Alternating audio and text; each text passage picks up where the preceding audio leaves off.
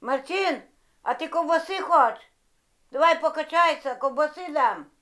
Давай покачайся, давай. Давай покачайся, лягай, лягай, лягай покачайся.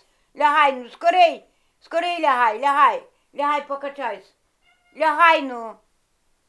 Я так захоче ковбаси, лягай, качається такого.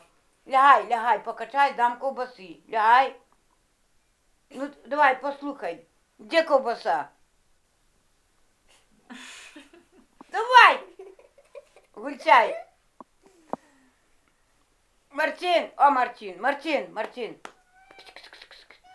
Давай, покачай, дам ковбаси, ковбаси дам. Лягай, лягай, лягай. Отак, добре, добре качайся, добре качайся, добре, не ленись. І буде качатися так, а там веде в холодильнику. Ну, давай качай, добре, добре качай, дам ковбаси. Отак, отак, іще, отак, отак, ще раз.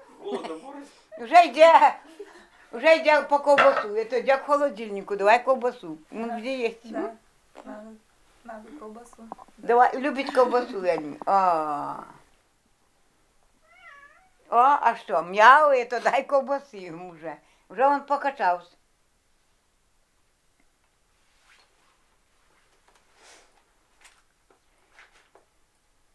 Так, Мартин. Хоч смачного.